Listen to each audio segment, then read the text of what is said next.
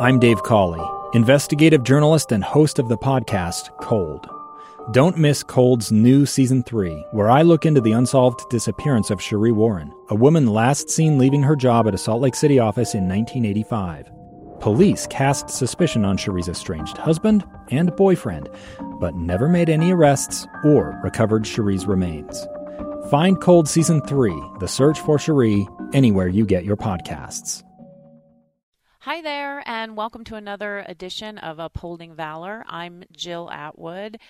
Today, we are going to talk VA voluntary service. I don't think people realize just how important our volunteers are to the care of our veterans and the daily operation of VA medical centers and clinics across the country. So I thought I'd bring in two experts to kind of shed some light on this for everybody. So I've got Jack Johnston, who is a recruiting officer. More to the point, he's one of our Red Coat ambassadors that helps our veterans feel welcome and kind of gets them where they need to go when they first come in the hospital. Welcome, Jack. Thank you very much. Pleased to be here. Yeah, thanks for being here. And then I have Steve Presswich, and Steve and I go way back. We've chatted about a number of things, but Steve is also a volunteer here at the hospital and has been for many years. Notably, Steve does some really good work with some of our younger veterans in years back, transitioning out of the military, helping with claims and things like that. It's not really the OEF, OIF, OND program anymore. It's more the transition care management. But claims is a big deal, right, Steve? It is. It is. It's a big, help for a lot of these people that are coming out of service. A lot of times they don't get the information that they need. I agree. And they need a little help just navigating the system. Exactly. Okay, guys. So, Jack, I want to start with you because I know that medical centers can't run without volunteers. I know specifically here in Salt Lake City, 91,000 hours last year, volunteer hours That's right. last We year. have about 350 active volunteers, and those volunteers gave about 91,000 hours last year. And then the national numbers for me are more astounding because I'd never really thought of it in these terms. 140,000 volunteers nationally across our national VA landscape. So that's 1,700 hospitals and clinics, 11 million hours, which is crazy. Exactly. That's crazy, which amounts to about $97 million. Exactly. Which you pointed out, which, how much money are they saving taxpayers in the VA system doing jobs that we'd have to hire people to do? It's wonderful. It's wonderful. So, Jack, I want to talk to you about our needs here in Salt Lake City in terms of veteran volunteers. And these needs are not exclusive to Salt Lake City. Their needs these are the everywhere. nationwide needs, but we certainly have a need here. Okay, talk to me about that. As I mentioned, we have 350 active volunteers, but we'd like to have 450. And what we have an opportunity for a veteran or a non-veteran, someone who's never served, to come up and to serve their fellow man. And I retired 3 years ago, and when I did, I found that I was sitting around getting tired and worn out and tired of this and tired of that, and I thought, I've got to have a purpose. Right, you were bored. I was bored.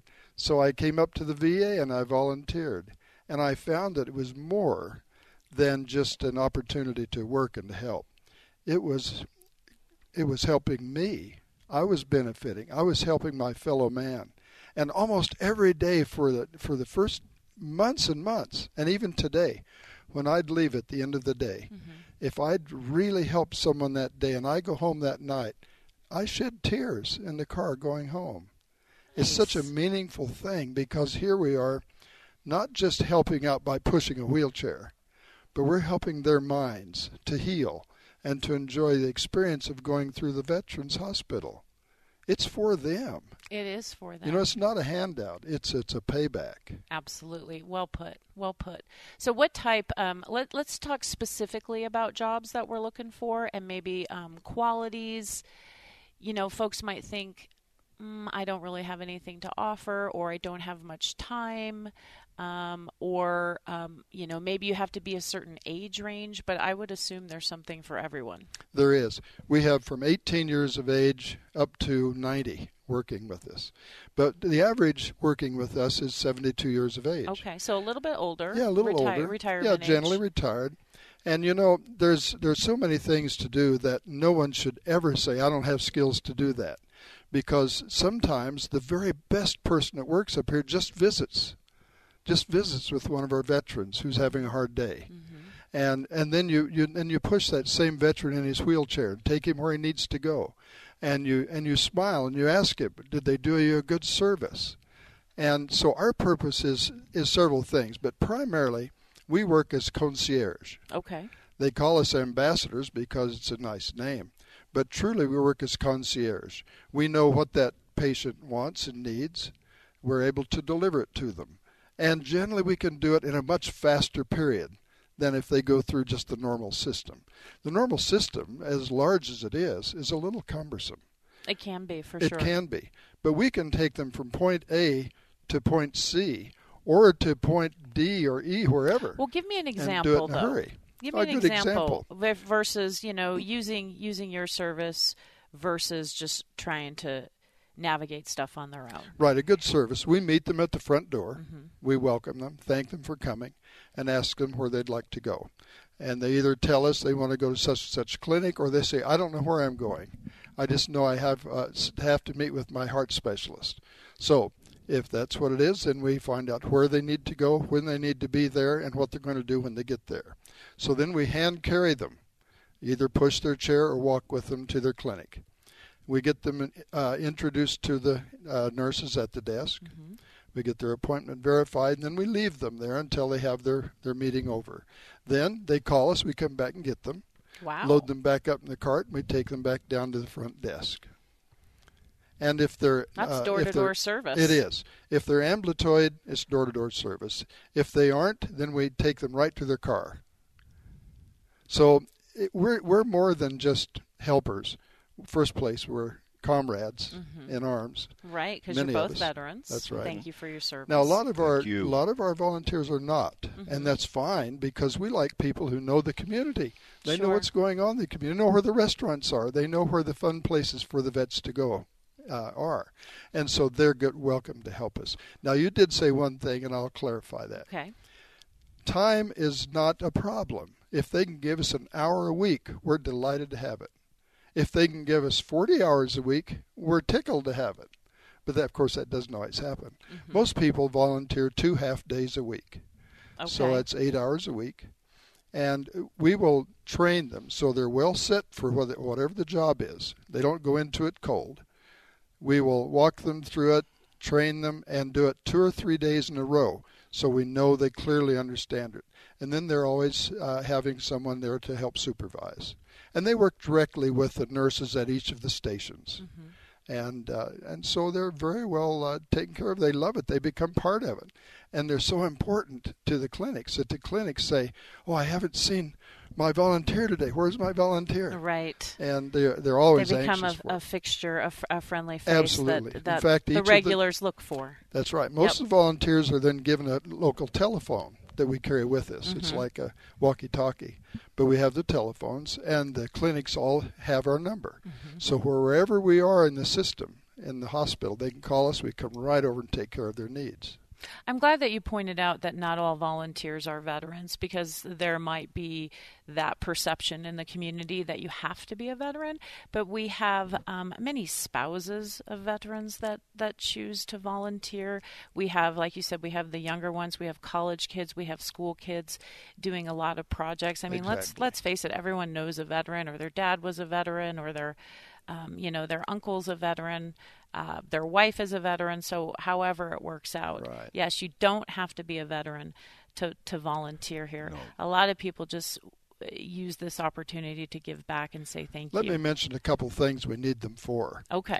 The concierge, of course, is one. That's an ambassador. Right. Secondly, it would be information specialists. They sit in one area, they learn about that area, then they espouse that on to the veteran as they come in. Okay. Then we need transport people. These are the people who push the wheelchairs, push the beds, push the gurneys. They're escorts, right? They're escorts, essentially. Yes. We stopped using that term about a year ago because escorts had a special meaning. Right. Yes. That's right. And, of course, then we need van drivers. We service Utah. We always need van drivers. Absolutely. That's we service a huge Utah, need. Nevada, Idaho, Wyoming. Yes. And we have vans that run up there daily.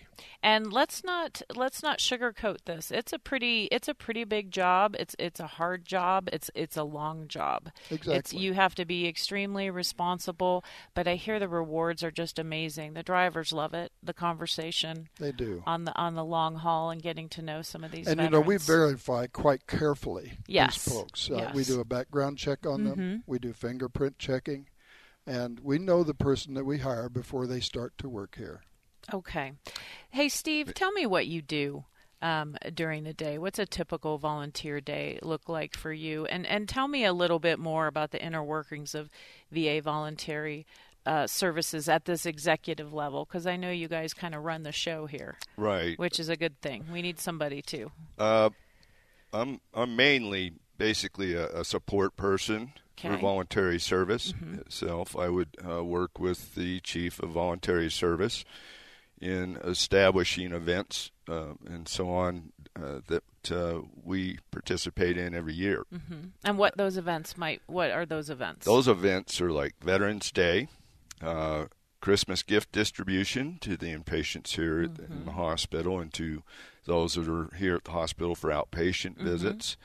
Our big event is the National Salute to Veterans Week. We just finished that. Yeah, we just wrapped that up. It's always fun. And that's a very, very good, event for volunteers to participate in. It gives them some kind of good feeling to know that they can, approach a veteran and thank them for their service and have a minute to talk to them, and ask, how VA is doing in general itself. I do that. I'm glad you brought that up. Let's. I want to expand a little bit on National Salute because a lot of folks may not realize what it is. It's a National Salute to hospitalized veteran patients. It happens every year. It's a week-long event right around Valentine's Day, and anybody can come in and visit with the veterans and say hello. We have a lot of our municipal VIPs come in, city mayors, the governor comes every year. Governor Herbert is great with the veterans. In fact, we have to drag him out of here usually. He talks too much. We've got to move him along. But we have all those folks come in. We have members of the media, congressional staff comes through, kids making cards, Valentine's Day cards for our veteran. It just runs the gamut. So I'm glad you brought up the events because in addition to everything the volunteers do on a day-to-day basis, they also help with the party planning, working closely with public affairs and making sure that there's a celebration when there needs to be a celebration and that our veterans feel that much extra special. So thank you. Thank you for bringing that up. Let's talk quickly a little bit about how you work with veteran service organizations as well. We have a committee. It's called the VA Voluntary Service Committee. Okay. It consists of service organizations, volunteers for that, and they're called representatives and deputy representatives of the service organization they represent. That's the main group itself. Secondary is the VA Voluntary Service Executive Committee, which is a committee that Jack and I are on both. I'm the vice president. Currently will be president here coming up in August. And there we determine, with the donations that we receive from the public and from service organizations and so on. And nationwide, there's 7,500 service organizations that donate into the VA system. And we're talking monetary, but also in kind. Yes, in kind, whatever it might be. Donations. I mean, I know some of our vans and our carts are purchased by veteran service organizations, and that's another key role of voluntary services is keeping those donations coming in. And then our committee itself then determines that, in our meetings, where the money goes. Where the money goes. What are we going to do with the money now? In our last committee meeting, we determined that we needed the 6-man cart for outside transportation to and from different buildings and clinics and so on. What are some of the other needs that we could use some of these donations for? We use those for the events a lot of times to fund the events, you know, and with the for example, the Christmas gift distribution itself. Usually we purchase pocket calendars. We do flags and so on. Give them, you know, a few treats and so on, and cards from the community.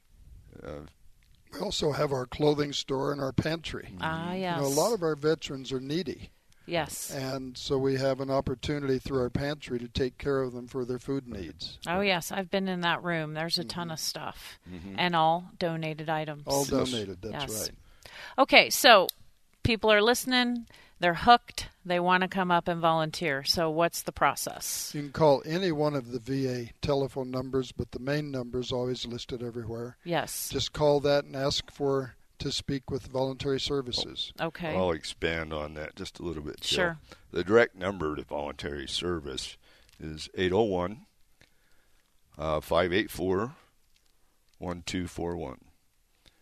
That'll get you a tree, but you just push 0, and that'll connect you to a voluntary service, either employee or a volunteer. Okay. So, and you just say, "Hi, I want to volunteer." What what opportunities do you have? We'll take care of it from there. Then we tell them the process, basically, and that process is an application first. Okay. It's an application for federal employment, even though you're not an employee. So we shouldn't be afraid. Yeah. You're not signing up for anything. Exactly. And so we have the application there. Once we get that application, then there is a interview. That interview is to get a feel of what their talents are and so on, what they want to do when they volunteer for VA. That's important. And so once we've done that, we have a listing of many opportunities here in this hospital, you know, to volunteer. Jack has highlighted the ones that we really need volunteers in. Sure. But there's a lot of different things they can do. They can assist clinics here at the hospital and calling veterans to remind them of their appointments. They can transport people. They can actually be a greeter at the information desk. Okay. You can also go talk to the patients, veteran patients. We have those people that volunteer just to do that specifically, just to sit and talk to the veterans, which Perfect. they really appreciate. So from start to finish, how long does it take to get someone on board? Volunteer application process is roughly 2 to 4 weeks. Okay. And what it involves is a couple of different things that need to be pointed out. You are fingerprinted, okay, and that's for the to ensure the safety of our veterans and the staff and so on. It's important that you realize, that there are requirements as well to volunteer at VA. It's like any federal government application.